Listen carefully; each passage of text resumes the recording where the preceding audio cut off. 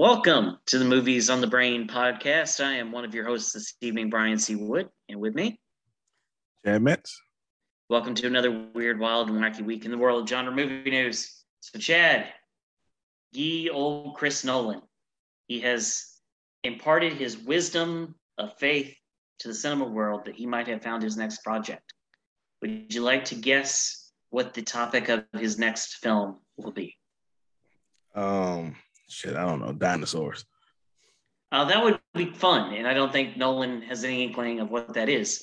No, sir, he's going to make a movie about the Oppenheimer project, the creation of the atom bomb in World War II, and he's eyeing Colin Murphy to work with him once again. And so Christopher Nolan is putting together a project as we speak, which means somewhere Netflix is writing a check. Oh God. I hope people remember everything he said about streaming and all this stuff and all the hoopla he rose over Tenet's release with Warner Brothers. Because if the first thing he does out the gate is to do Netflix, I need them. I need the press to come out and say and point at him and say, "But you said all these things. Remember what you said." I just think that it's the same funding discussion that we have with Scorsese, and the same funding thing that we have with several major players. It's just like, who's going to give him money? The streamers are the only ones willing to give him the money that they want to make their movies. And the only place up until this point that was giving Christopher Nolan the money was Warner's, because that was where he started. He became a blossoming artist. They did the Dark Knight trilogy. He became the hottest thing in Hollywood, and Warner's likes to keep their guys happy, i.e., see Ben Affleck for a period of time. Like, Live by Night is a thing that exists because he made Argo. Like he was like, I'm gonna take this capital that I have with that from Warner's because I've made the Town, I've made Argo, two highly successful films for you. I'm gonna go take those two for you. I'm gonna make one for me. And so, like, they like to keep their guys in house and happy. Look at how much they went through with Zach for years, right? The fact that he's just going to walk away from that, I just can't see him putting his stuff up for bid. I just really can't. I mean, while he was doing all that Warner work, I do think the other studios would have been happy to work with him, but as you pointed out, Warner's likes to keep their guys, especially their auteurs, because that's what they're driven by. But their relationship is frayed because of the streaming model from the pandemic, which honestly I think Christopher Nolan is being a little bit irrational. Some would say diva-ish. Let me not say diva-ish because that sounds makes it a bad implication towards women. No, but he's really being holier than thou in this instance of this is the way cinema should be. I don't care what else is going on, blah, blah, blah. So I don't think he should leave Warner's. I think Warner would probably be willing to make overtures to make this right. However, the way he screamed and, basically dumped on their streaming model, calling it the worst streamer out there. I don't think he can go can willingly say I'm going back to Warner's right now because he made such a stink about how they did everything.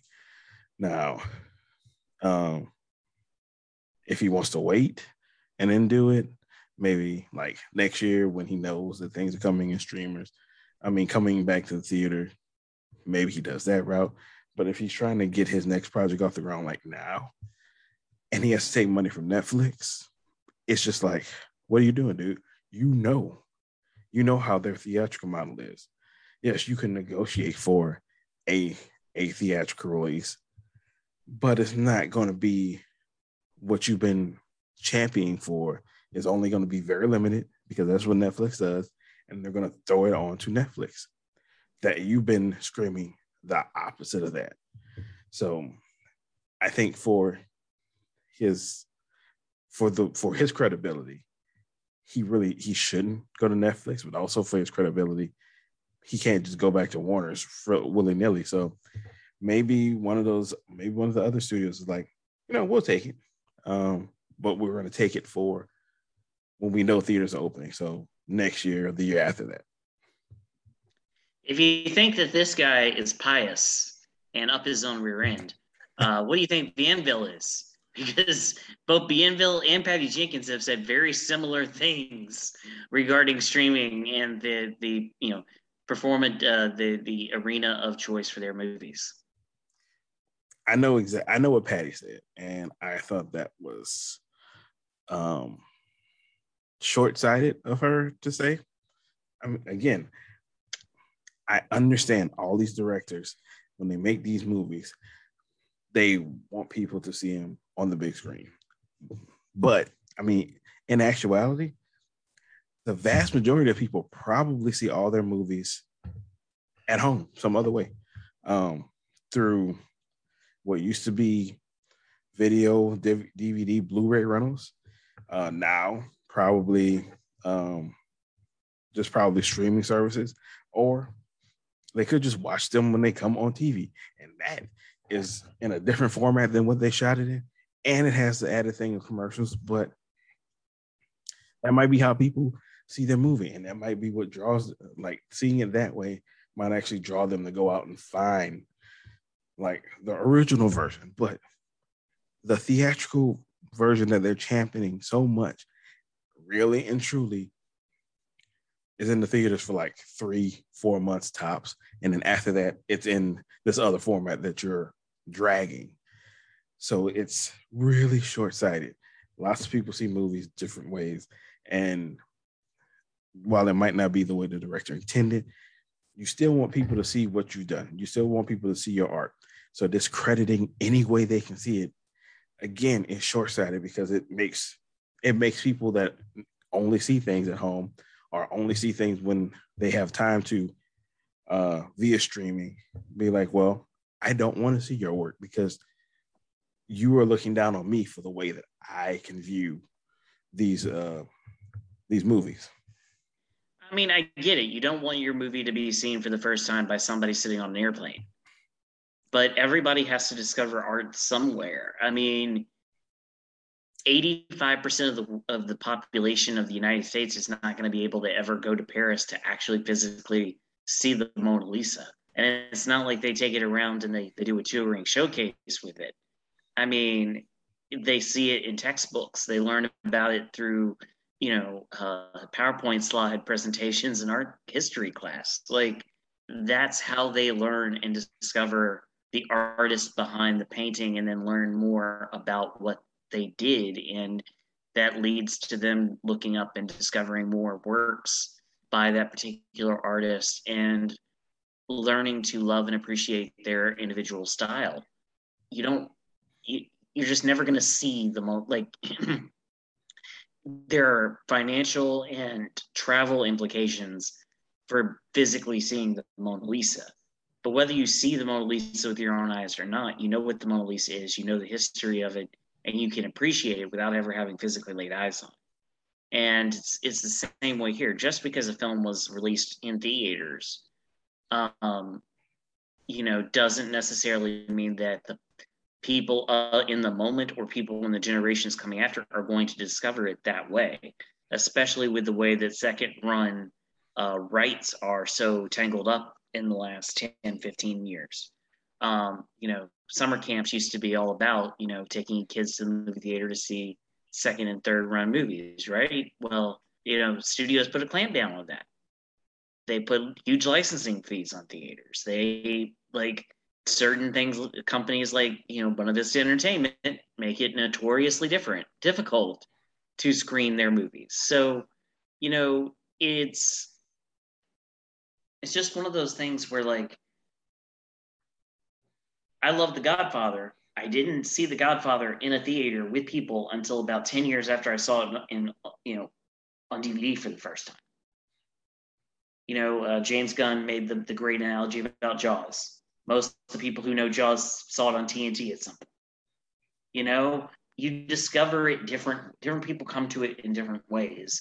and it doesn't diminish their love or their passion or their understanding of the art. And I just wish that more people would get behind that and understand it.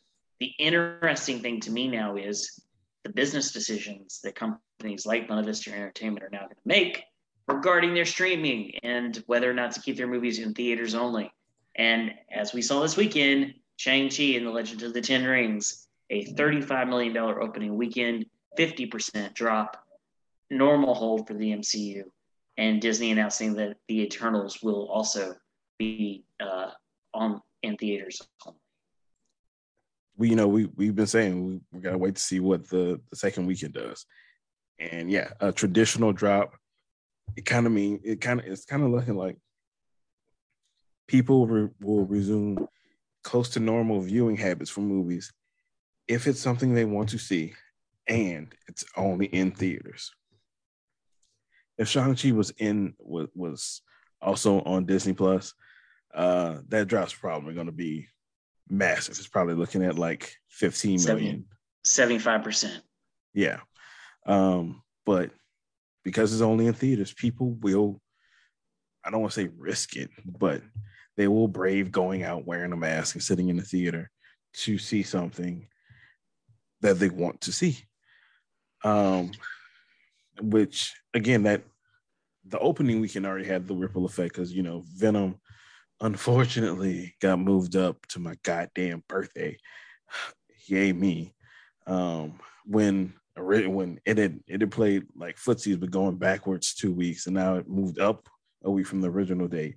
So they saw that the theatrical model works for things that people want to see. Disney is doubling down on it by saying Eternals is going to be theatrical only.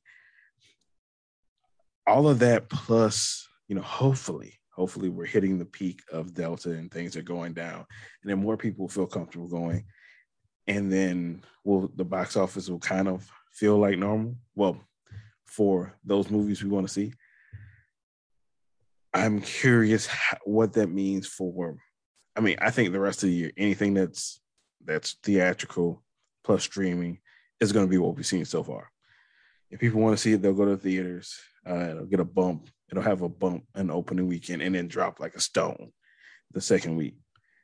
Theatrical only, they're going to make money, particularly if like Shang-Chi, Venom, Eternals, they're going to make money. Everything else, I'm curious how people are going to react to that, because that shortened window going from 60 days to 45, people can wait you out. It's only 6 weeks. You forget about it for like 2 weeks and then bam, there it is. So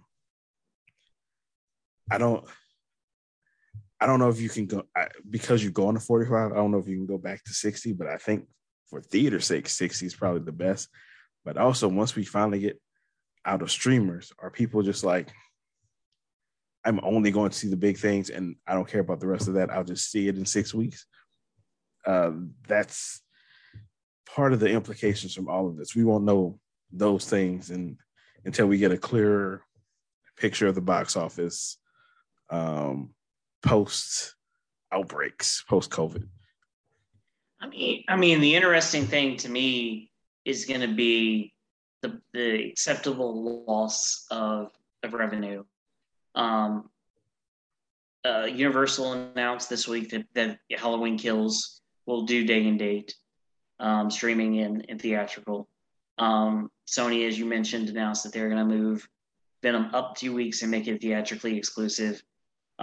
Disney announced, while they did announce the Eternals and West Side Story and The Last Duel will all have theatrical exclusive debuts, they also announced that one of their animated films, their Pixar films, is going to be only in theaters for the 45 days and then be available, or is going to be in theaters for only like 20 days or something like that, 3 weeks or something, and then go directly to theater, to video. So, it's interesting to me that they're in this place because, the Marvel brand has staying power.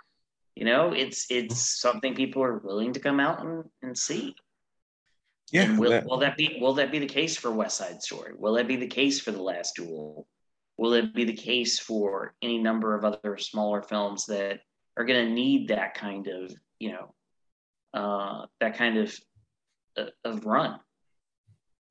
wait. So West Side Story is going to be exclusively theatrical. West Side Story and The Last Duel, the Ridley Scott movie that just debuted at the Venice Film Festival, to good reaction, not over the top reaction, but good reaction. Wait, are they both Warner Brothers? Uh, no, they're neither one of those are Warner Brothers. Those are both Fox. Oh, well, yeah, that's right. That's right. West Side Story is Fox. Okay. Um, yeah, okay. Because I was one. I don't know why I thought West Side Story was Warner Brothers, and I was like, how are you going to negotiate that when I know Denis Villeneuve is going to be like, but me, why not me? Um, I'm curious how those will do too, because what is Last Duel in December as well? Yes, and Okay. it's in Cantu. It'll it'll hit Disney Plus on Christmas Eve, 30 days after release instead of 45. Okay. I don't know how the Last Duel is going to do.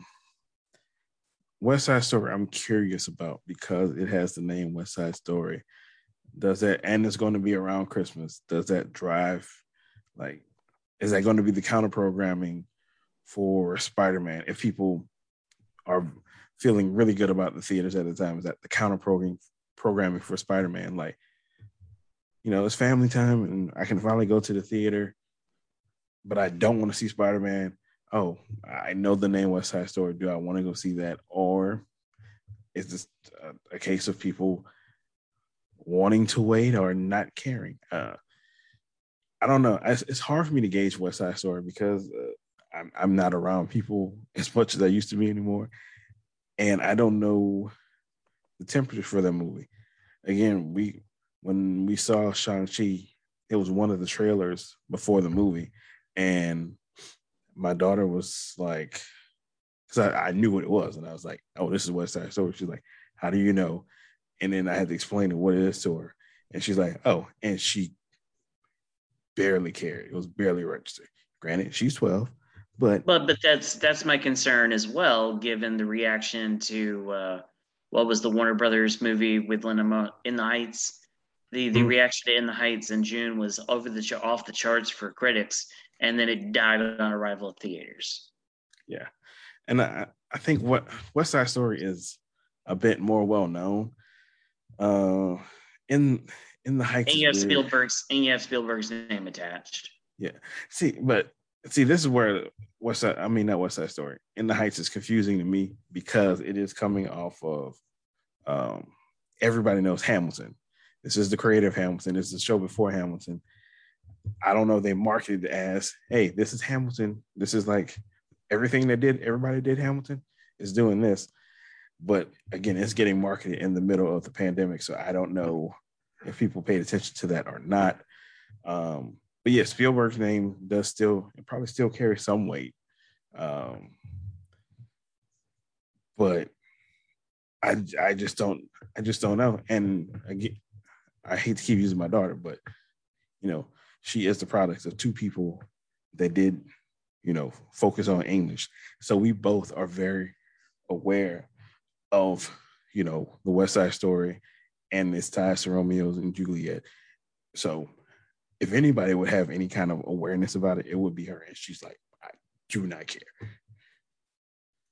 And I mean, the only interest for me, the original version is always going to stand out as a classic. But the only interest for me really is to see a master of the craft in Spielberg take his production team that he's been around for the last 20 years, working, at a fever pitch pace for the last 20 years to make movies. His team is so honed that like they know they have their own language, right? To see him take that skill set and apply it to the blocking and the shooting of a musical. Ridley Scott this week, his old rear end's coming out the woodwork saying, now that I've done this Last Duel movie, maybe time to move out of medieval times and do a western and a musical before I die. And I'm like, a Ridley Scott musical is not something I can get my head around. Um, at least with Spielberg, like he had talked about it forever about having a passion for doing a musical. And that's the interest of that film for me is, you know, how's he going to shoot it? Is he going to get the performances that he needs from it? And what kind of a factor will it be in the awards race? That's the interest for me. Is that same interest going to be there for the layperson who just sees Spielberg's name in West Side Story? And that's going to be the interesting part. It's going to be an interesting time because I think we're in another point of flux, because we're seeing the studio try to figure it out on the fly. We it, the whole pandemic is still going on, but seems like we might have a window to like get out of this thing. And now they're seeing what movies are making money, and they want and need money. So how they manage all these things, it's going to be interesting from now until at least the end of the year. Indeed. Speaking of the way these things are working, Chad, there is a movie that is scheduled for release December the 22nd on both HBO Max and in theaters. It is the sequel to a hit movie from the year of our Lord 1999. It is the one, the only, The Matrix. Sir, there was a trailer this week for Matrix Revolutions, which tried to mimic some sort of very cool, neat, internet thing that would have been really cool in 2001. What did you make of the trailer and the footage and the idea of the guy from Aquaman being a younger version of Morbius, played by Lawrence Fishburne? I will say visually, everything about the trailer is shot and looks visually appealing, and it's beautifully constructed. Now, with that out the way, this trailer did nothing for me. Absolutely nothing. I don't know if it's because of how I feel about the third movie, which granted I have not seen in years. I saw the first movie in theaters. It's probably it's one of the movies I know that I saw. I had no idea what it was and just went in with my friends and my brothers and we watched it, and it blew our minds. It blew my little hell, I was 17 at the time. Blew my 17-year-old mind and got me excited for those sequels, which I liked the second and did not like the third at all. I think I've only seen it once, maybe twice. So I see this trailer and it didn't get me excited to go back to this world. I'm curious. I'm curious why we're back here. Why is Neo back in the Matrix? Why is Trinity here when we saw her die in the real world of the Matrix? Why is Morpheus now 20 years younger than Neo when he was, like 15 years older when we first saw him? I'm curious about all those things, but I'm not excited to see any of it. I just want to at this point. I just want to satisfy my curiosity. That's all it piqued my curiosity, and I just want that satisfied. But I don't have a need or want to go see this, which is I don't know if I'm saying surprising, because every time I've heard something about Matrix 4, a lot of it was I'll believe it when I see it, and then when they were really making it, I was like, I don't know if I want this, and now it's like, I guess I'll see it when I see it. So I was in high school when the sequels came out, the two sequels back to back, and I remember famously my dad taking me, of all people, to see it and falling asleep in the middle of one of the loudest movies I've ever been in. Um, I'm a rare bird in that I like Cloud Atlas, and I think Cloud Atlas is bold and beautiful and just a unique film that is the peak of what I think of as high concept sci-fi. Cloud Atlas does things that I think Valerian tries to do unsuccessfully. Uh, it's a really good performance by Tom Hanks. It's just a fun time. It's a good time. I'm not, however, a defender of Jupiter Ascending. I am not a fan of uh, our boy Eddie Redmayne just screaming his head off for no particular reason. Um, my point being that this particular screenwriting duo has had a very checkered past in the terms of post Matrix success. See Speed Racer. And I'm interested only from the standpoint of getting Keanu back at a really high point for him, right? You had to like have a good story to convince him to come back. There's a digital shot of Hugo Weaving. We don't know if that's a digital recreation or if they also paid the man a whole bunch of money to come back. He doesn't really seem to me to be the type that wants to take his check to come back to something he doesn't care about. Um, but we'll see. Maybe they got the same voice guy that Marvel did. I don't know. But it's an interest to me to see the high concept sci-fi in a situation where technology has just overgrown itself in the 20 years since the movie originally came out. And in a world in which we've gotten a Blade Runner sequel and other high concept sci-fi, we're getting a Dune adaptation where, other high concept sci-fi exists and has been done really well, Arrival. Can this stick out? And is Matrix still a cultural touchstone the way it was circa 2000? And that's really, it's the same question we have about the Avatar sequels, right? Me and you make the jokes all the time about the fact that you could go to plenty of cons and never see somebody dressed as a Navi. Like you just don't see it. It doesn't resonate that way. I've seen people dressed as Neo.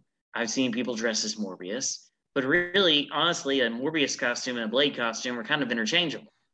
Um, but it's of interest to me to see if they can take bring back the high concept sci-fi and if it can work. It's not of interest to me in the sense of I need to know more about this world and this story because I felt like that ended in a way that was satisfying, if not completely understandable, to me. I don't really have a whole lot to say about the Matrix.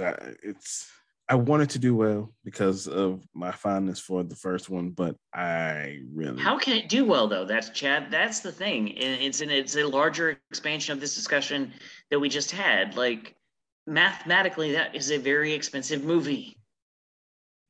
If you give people the option between sitting at home and seeing a movie that they're so on, or going to the theater only to see a movie they're so on, they will sit at home and watch the movie on their TV.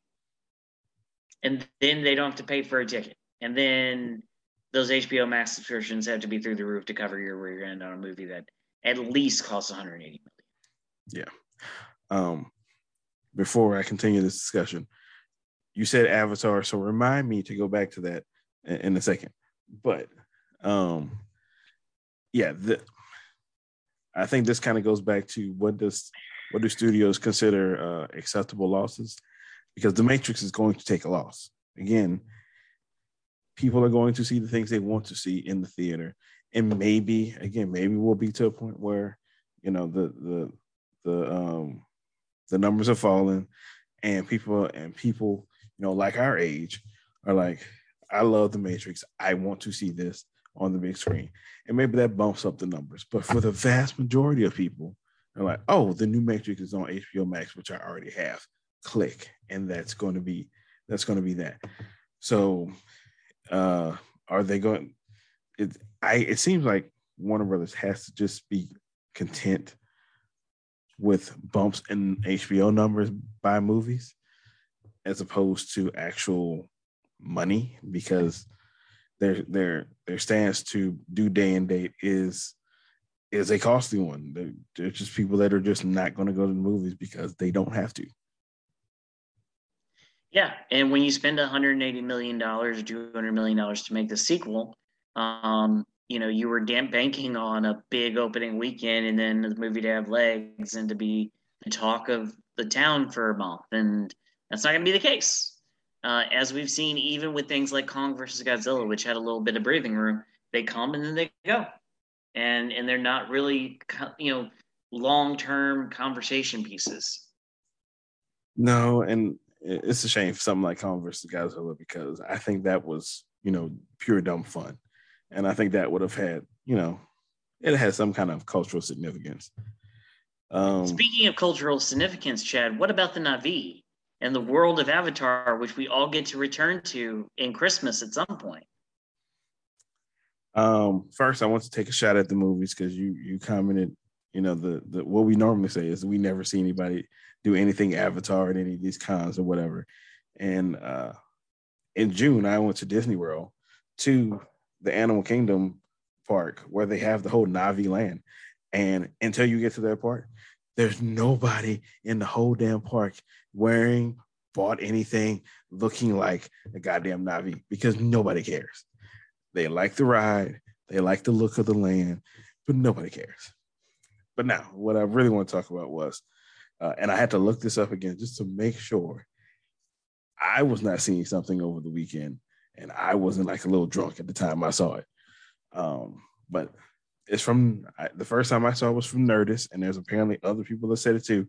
That Avatar, not 2, not 3, not even 4, Avatar 5 has a release date, which is December 22nd, 2028. 7 years from now, we're getting Avatar 5. That means somewhere between now and 2028, we're getting 4 more of these suckers, 3 more of these suckers, and then the 5th one in 28. My only thought, because I went to the Disney parks, is that they've invested so much, and there's probably so much potential for expansion of parts of Disney World with this Land of Pandora, that Disney's investing in this. But I've seen the movie. I don't get it. I don't understand why they would sink so much money, because it's going to be so much money. And I don't know. I know Cameron went over there to shoot at least one of them. He shot 2 and 3 back to back. Okay, so if that is true, the deal was that that Fox had already written the check for 2 and 3, so they had to go down to Australia and film 2 and 3. But Disney made a contingent that they weren't yet writing the check for 4 and 5. That they could date 4 and 5, but they hadn't written the check out. See, this is the issue with Dune right now, is that Bienville is very pissed off and angry and yelling from the high tops because he has his sequel. Like, from the reports from the movie, and I kid you not, okay, from the reports from the people who've seen the movie literally ends. Not only on a cliffhanger, it just ends. Fade to black, ends. With the anticipation of you picking up the next year. They did not film Dune Part 1 and Dune Part 2 back to back. They filmed one movie and have a title card for a second movie attached to this one. And the movie, from all intents and purposes, apparently does not know how to end or where to end, so it just ends magically with a black screen. Because he didn't know where to split the difference. So at least Cameron is going to be able to tell a true trilogy tale about his family of blue people who were swimming in the oceans and flying in the skies and plugging their tails into their cars. But Bienville's upset because this HBO Max thing just legitimately makes it almost impossible for Warner's to write him a check for the next one. They'll write him a check for the Nuns Dune HBO Max series because they need content for HBO Max. But they're not going to write him the check for Dune Part 2 until this one does financially successful. So at least Cameron has filmed 2 and 3, so we'll get an actual trilogy out of him, even if 2 sucks, we're definitely getting 3. Whereas, if Dune is successful and people like it, but it doesn't make a whole ton of money. All right, let me start with the director that actually rubs me the wrong way. As much as I dump on James Cameron's Avatar movies, I don't really have a problem with James Cameron. Now, Villeneuve. Okay.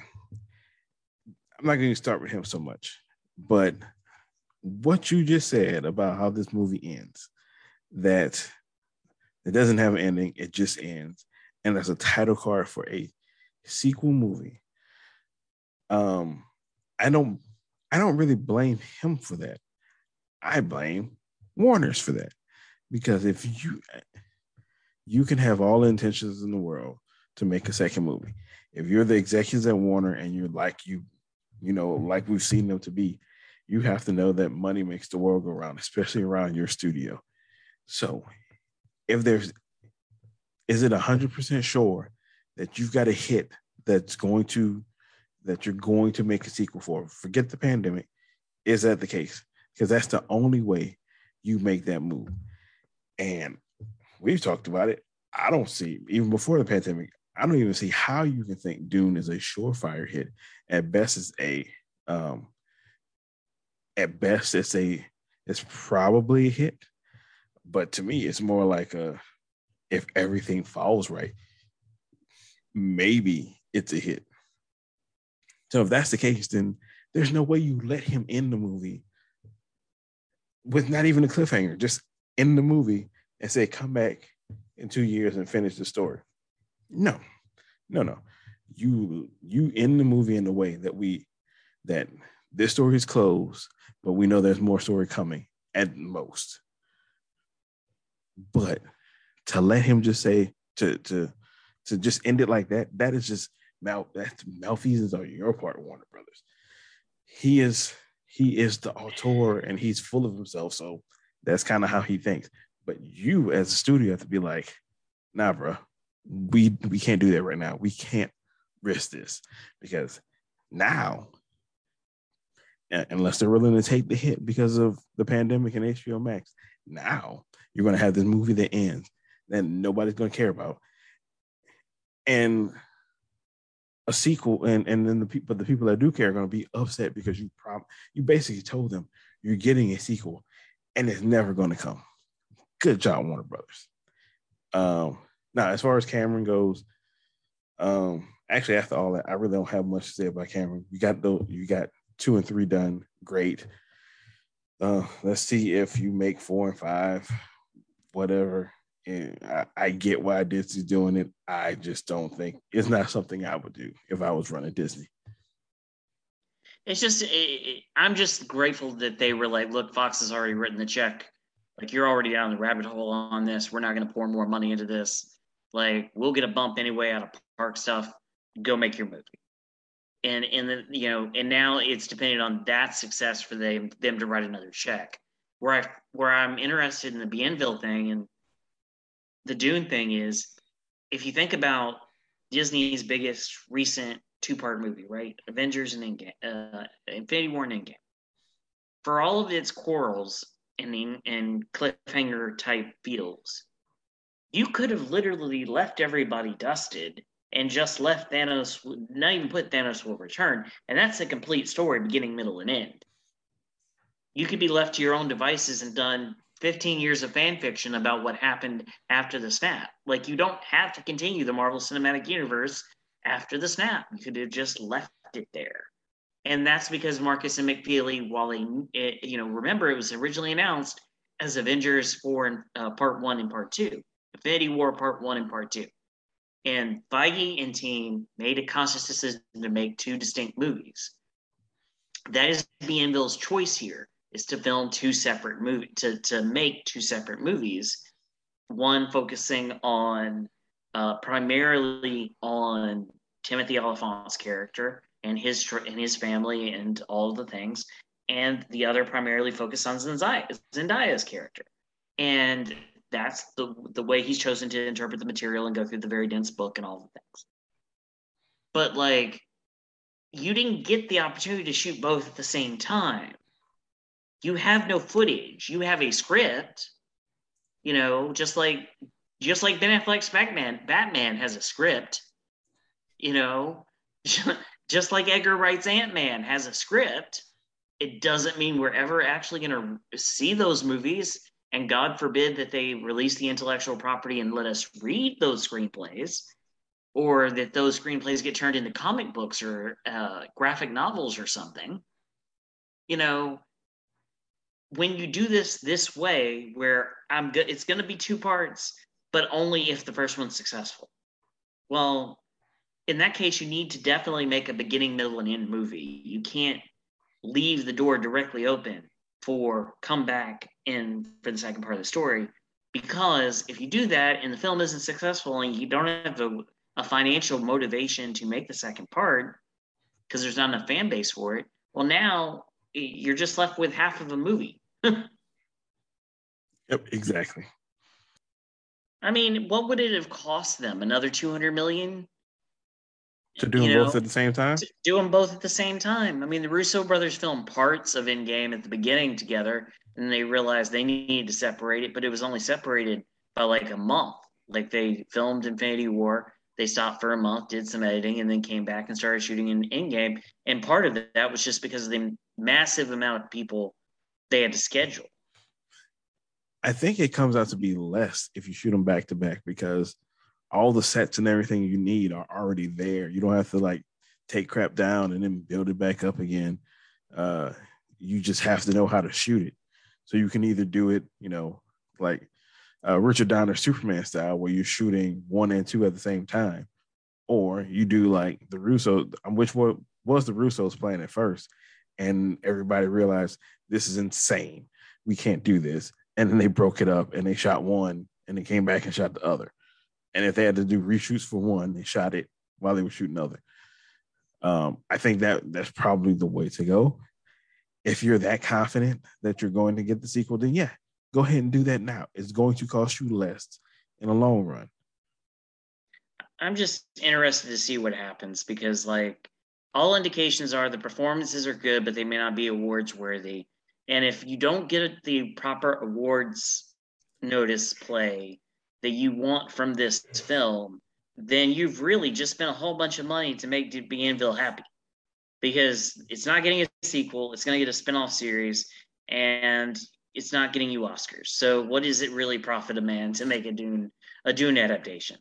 Hell, it's not even making him happy because now he can't get the second movie and he wants to tell the whole story. So nobody's happy in this. They now, to their credit, they have at least been honest in the publicity materials and other things about it being the first half of the novel. So at least they're being honest. This is only the first half of the story. I mean, but if you're going to say that, then you kind of, I mean, you don't have to, but it implies that you're going to make the second half. The title card implies that you're going to make the second half. I think they're going to have to make this movie regardless. I think if they made this plan before the pandemic is going to force them to make the movie win, lose, or draw, just because the first one's going to, in their mind, the first one's going to be a wash because of the pandemic. Which then you have to make Bienville happy. They just look at what Disney just did with Cruella 2, right? There's no statistical measure by which that there should be a second Cruella movie, but it's a way to make Emma Stone, who is also a producer on that film as well as a star, happy and still in the Disney fold. I think at this, again, if I'm approaching anything in the pandemic, if it's received well by whatever I determine to be a good number of people, and there's potential for a sequel, I'll go ahead and do it. I know it's a loss this year, but maybe by the time we get to the sequel, we're out of this and I can make more money and it'll be worth it in the long run, hopefully. The thing with Dune, and I've said before, I don't know how successful Dune is going to be regardless of pandemic or not. So they can give it its mulligan. They can make Dune 2. And when it comes out and that falls flat on its face, then they'll really feel like this was the biggest money pit probably since Justice League. But as I've also said on this podcast multiple times, the last guy, like, there have been 3 guys to do this now. The first guy didn't even get his movie made. That's how torturous that production was. And they have an excellent documentary about it on the internet. And the second one almost quit filmmaking altogether once he was done making that movie. So, like, it's not like this material has a great track record, in all honesty. probably the best adaptation of it has been a miniseries on the Sci-Fi Channel back in the late 90s. People want the big screen thing, and I get it. People that are fans of it, I understand why they want it.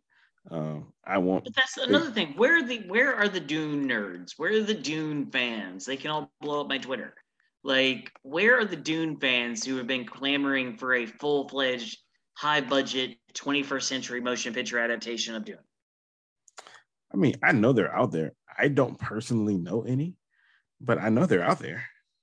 I mean, like Lord of the Rings had a vocal fan base and in multiple animated movies before they went live action. Like there's a fertile groundwork there. I don't feel like there's a fertile groundwork of Dune nerds. I just don't. Please feel free to like blow up my Twitter at BCW Tiger Fan if you believe that you are a Dune nerd and that you've been clamoring for this your entire life. But like, I don't exactly think that this is anybody's Super Bowl except maybe Vanville, who's like, damn it, you said you were going to let me do the impossible. I mean, there are other people. I know if he feels that strongly about it, I know there are other people that do too. It's just, I mean, I know this is anecdotal, but I don't know any. And that, I know for all weird fans, I know like somebody, maybe not, maybe I don't know them personally, but I know of people. I cannot think of anybody that I know or like tangentially know that is in love with Dune. Everybody that I've ever known has like hated reading it in college. And every academic that I've ever run into has said that the only good thing about it is that you can teach an entire course on it because it is so dense and so thick and has so many interpretations and so many ramifications. But like, so does Paradise Lost. You don't see a bunch of Milton. You don't see a bunch of Milton adaptations are floating around of either his prose or his poetry. This is correct. Yeah, that's a good point. I got nothing really to add to that one. I don't know, man.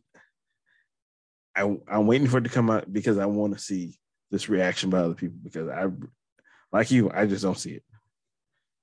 So, Chad, let's end this podcast talking about one of your favorite topics, and a topic that I saved specifically for the end of the podcast so that I could get your thoughts and feelings on it. Sir Andrew Garfield was speaking to the media recently and issued a denial, a hard and fast denial. Let me get the actual quote up here because I feel like we should adequately quote Mr. Garfield in his denial. And the actual quote is, I understand why people are freaking out about the concept of that because I'm a fan as well. You can't help but imagine scenes and moments of, oh my God, how effing cool would that be if they did that? But it's important for me to say on the record that this is not something I'm aware I am involved in. But I know I'm not going to be able to say anything that will convince anyone that I don't know what's happening. No matter what I say, I'm effed. It's either going to be really disappointing for people or it's going to be really exciting. So, sir, your thoughts on the comments by Andrew Garfield regarding his status for Spider-Man No Way Home? I think that last comment kind of sums it all up. It's like, no matter what I tell you, you're not going to believe me.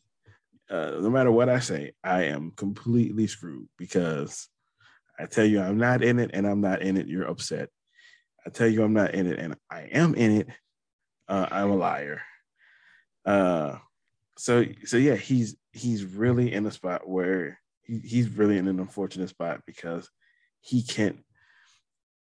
If we take him at face value, and he's telling the truth, he was approached for the movie, he didn't do the movie. The movie's coming out, but we have all these rumors that all the Spider-Man past are going to be in this movie, and he's not. He knows the deal. He's worked on these movies before. He knows he can't say anything, even knowing that he knows nothing because he's not in it.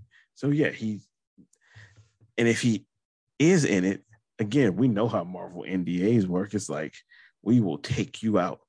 So of course he's going to say he's not in it. There's nothing else he can say.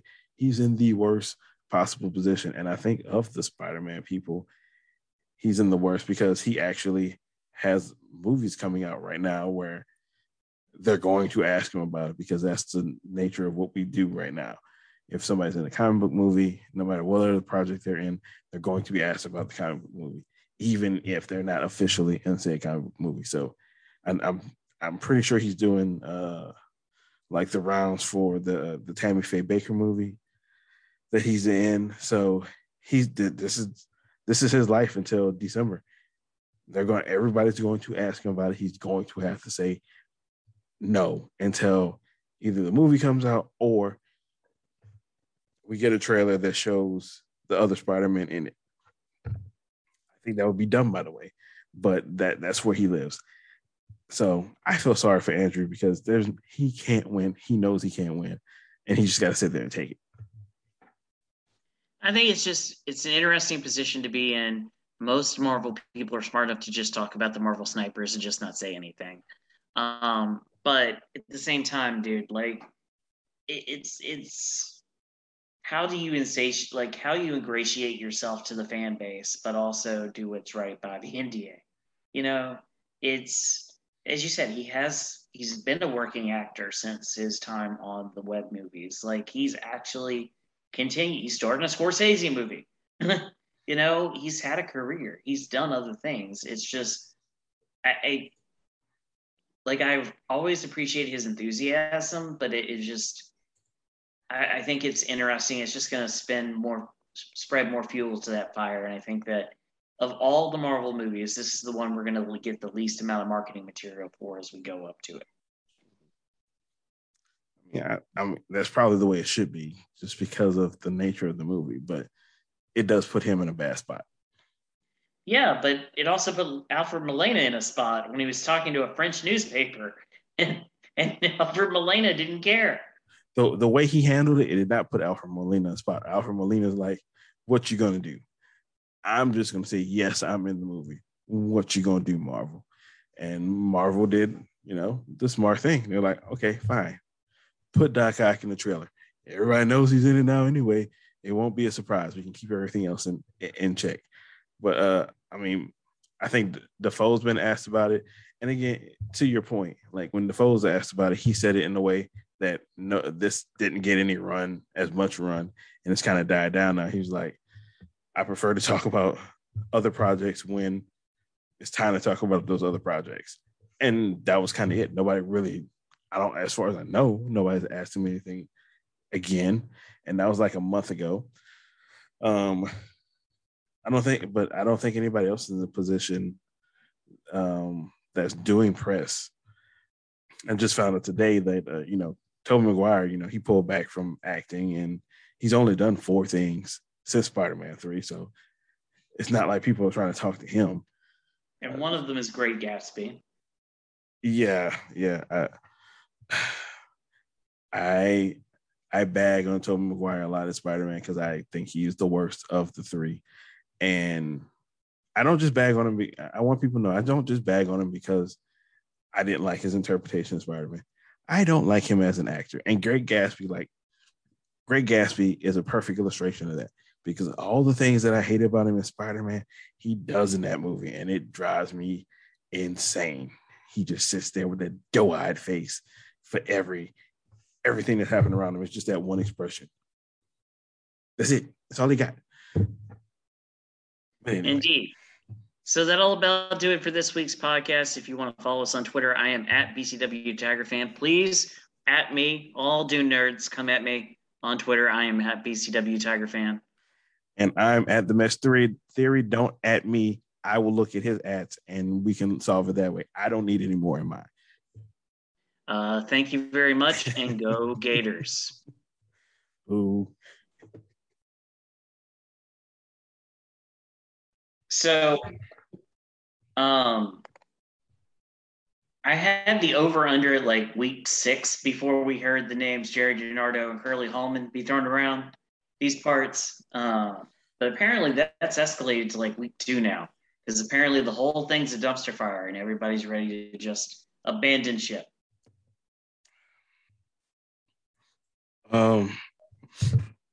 look, I get it. Things are not going well. However, we said last week, you're not going to learn anything by playing McNeese. You're playing McNeese with your third and fourth string offensive line. That's already not good. Okay, you can complain about that, but don't light it on fire until we lose to Mississippi State. That would be the first time they've lost back-to-back games to State since the 80s, I want to say. Yeah. So I kind of have this thing that when you lose to Mississippi State, I kind of want you to get fired. But I know that's not the case. That we can't really apply that to Ed because he started off by losing to Mississippi State. But then he did kind of the other thing that I kind of want to keep going. He beat Auburn in Tiger Stadium when we should have got our asses whipped. So I think that kind of cancels it out. And then 19 cancels out the other one. So now if he loses to State, we got to talk. Well, I think the conversation that needs to be had at this point now is if you look at the record with Burrow for those 2 years and you take that out, his overall record is somewhere around even. And that's kind of a concern. But the thing he has going for him is that over the course of every season that he's been the interim or the active head coach, they've gotten better as the year's gone on. So that's what he has in his favor. It's just a matter of keeping the locals, less than restless. I mean, I get it. Like it is discouraging to not be able to bully Miss McNeese. But, I mean, again, you had basically your third string offensive line out there. I know everything else, but at least take that in consideration. Defense looked like you should have against McNeese. The offense looked like it had a bunch of high schoolers out there playing offensive line. That's what it is. So there's nothing you're going to do to satiate the mob until he's got to beat State and he's got to beat Auburn. If he does that, things should quiet down. As it looks right now, he might get one of those. So I don't know. I really do think he has to beat State, though. If he beats State, losing to Auburn would suck because, again, they have not beat us in Tiger Stadium since my very first semester at LSU. The cigar game.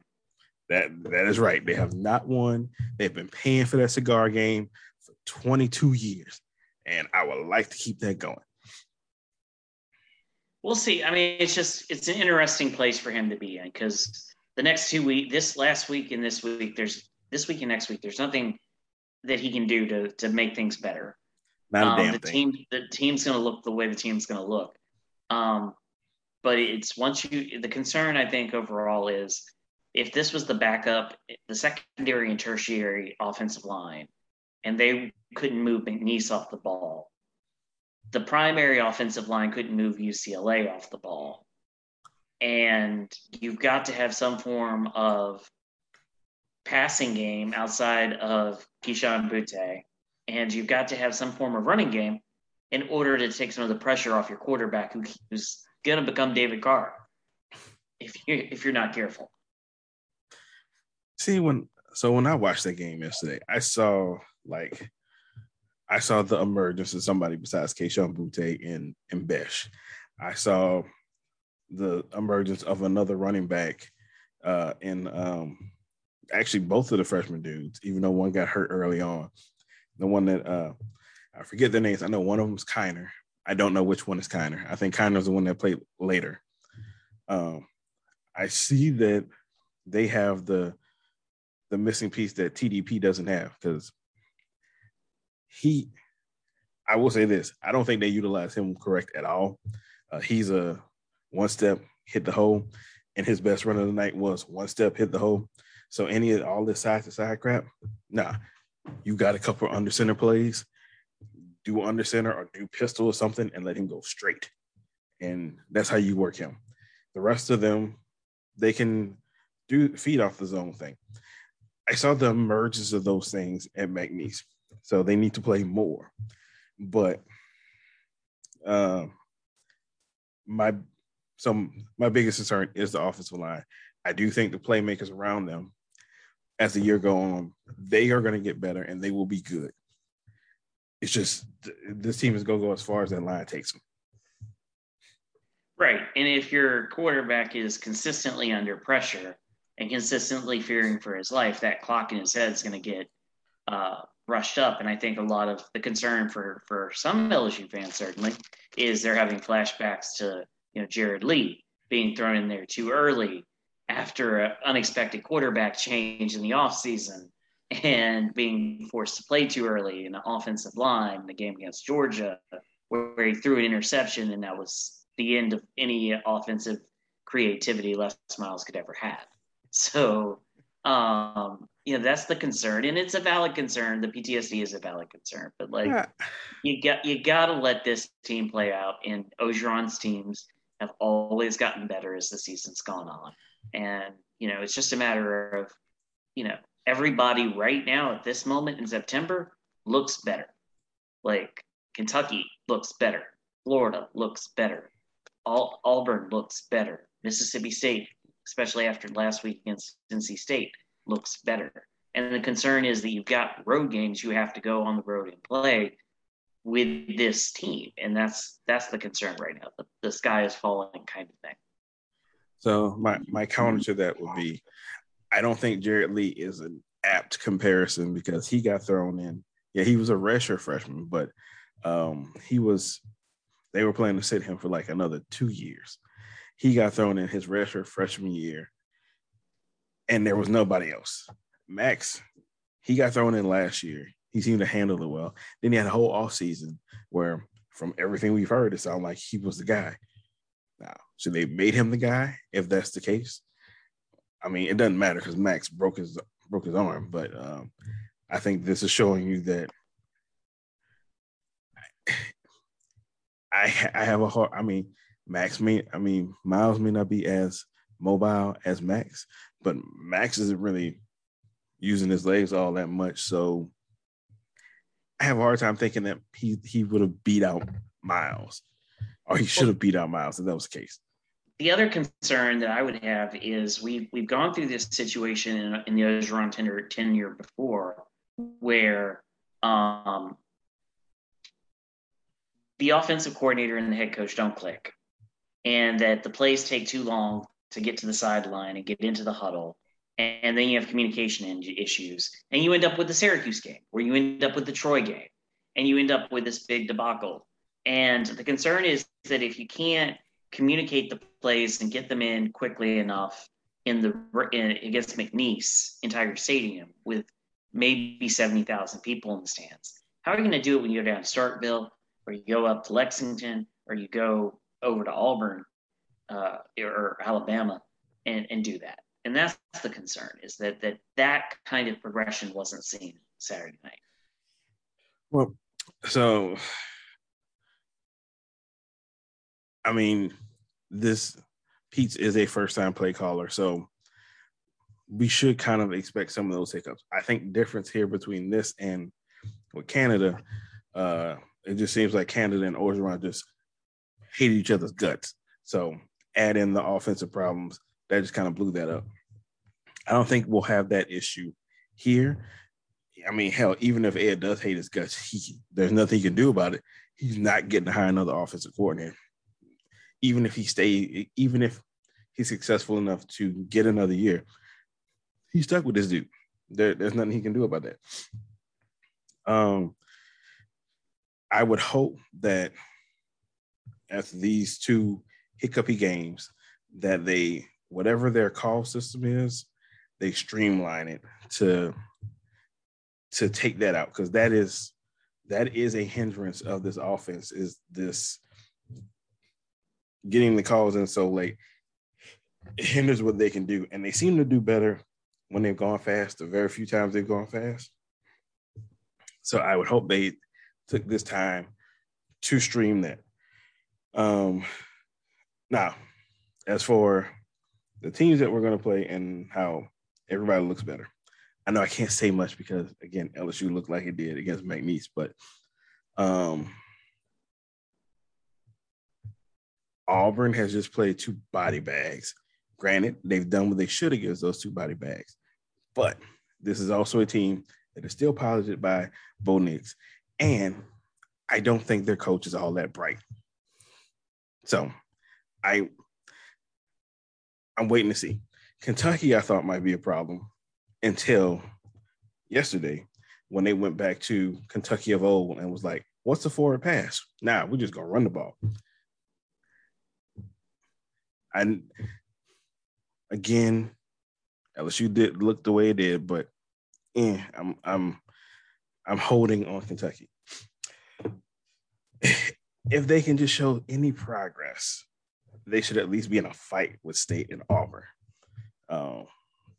Granted, if that trend tracks, Florida beat their ass. Ole Miss might beat their ass. We're not even talking about the other monsters because whatever.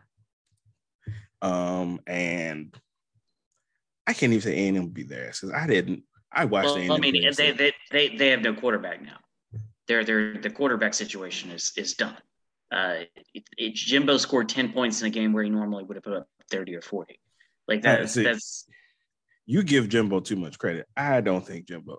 I don't think Jimbo. I give too much credit to the guy who created Rohan Davey. Of course I do. Yeah,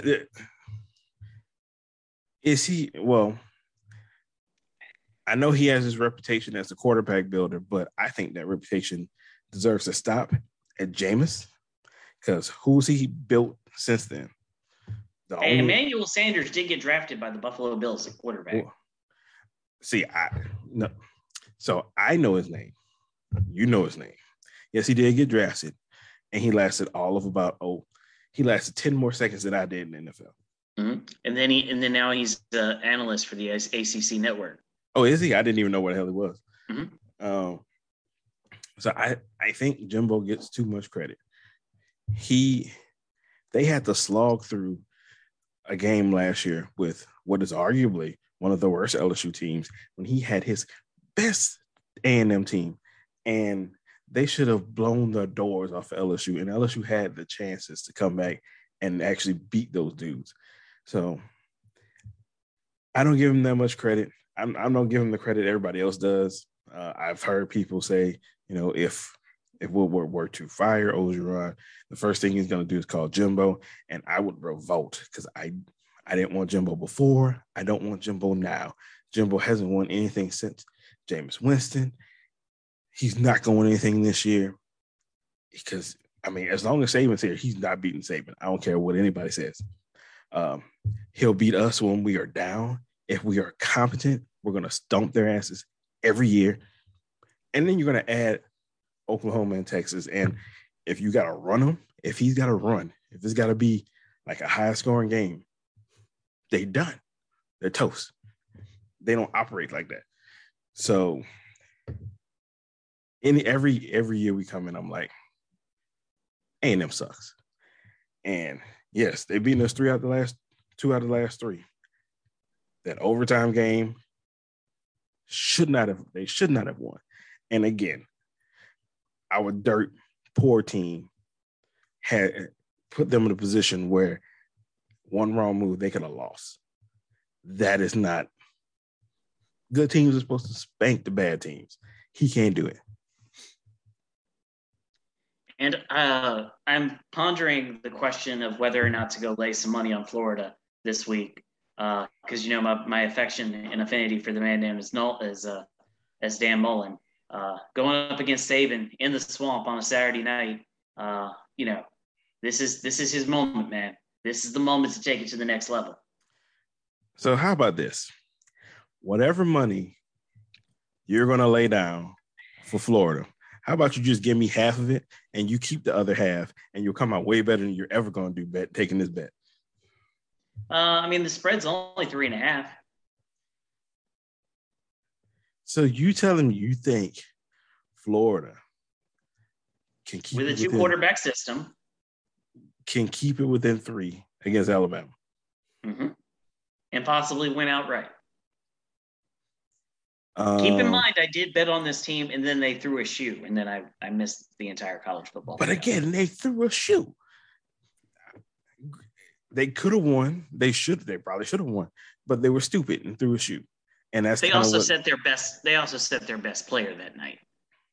Well, I mean, that is kind of the hubris of Dan Mullen.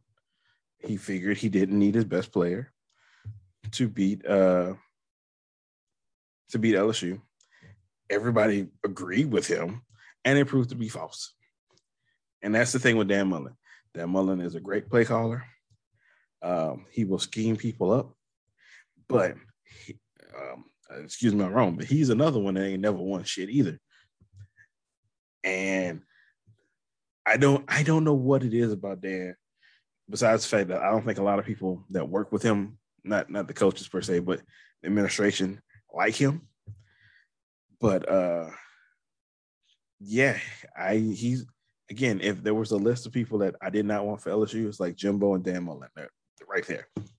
I know Oh, people think they're Mullen's not leaving Florida. I mean, the only reason that he got the Florida job was because Jeremy Foley finally retired, and then they hired the guy from State as the AD at Florida. And so, because of Mullen's ties being the offensive coordinator under Meyer, it just made sense for him to go back there, especially with his AD who had hired him at State at Florida. So that's how he got the job because the former AD at Florida passed on him twice. yep. So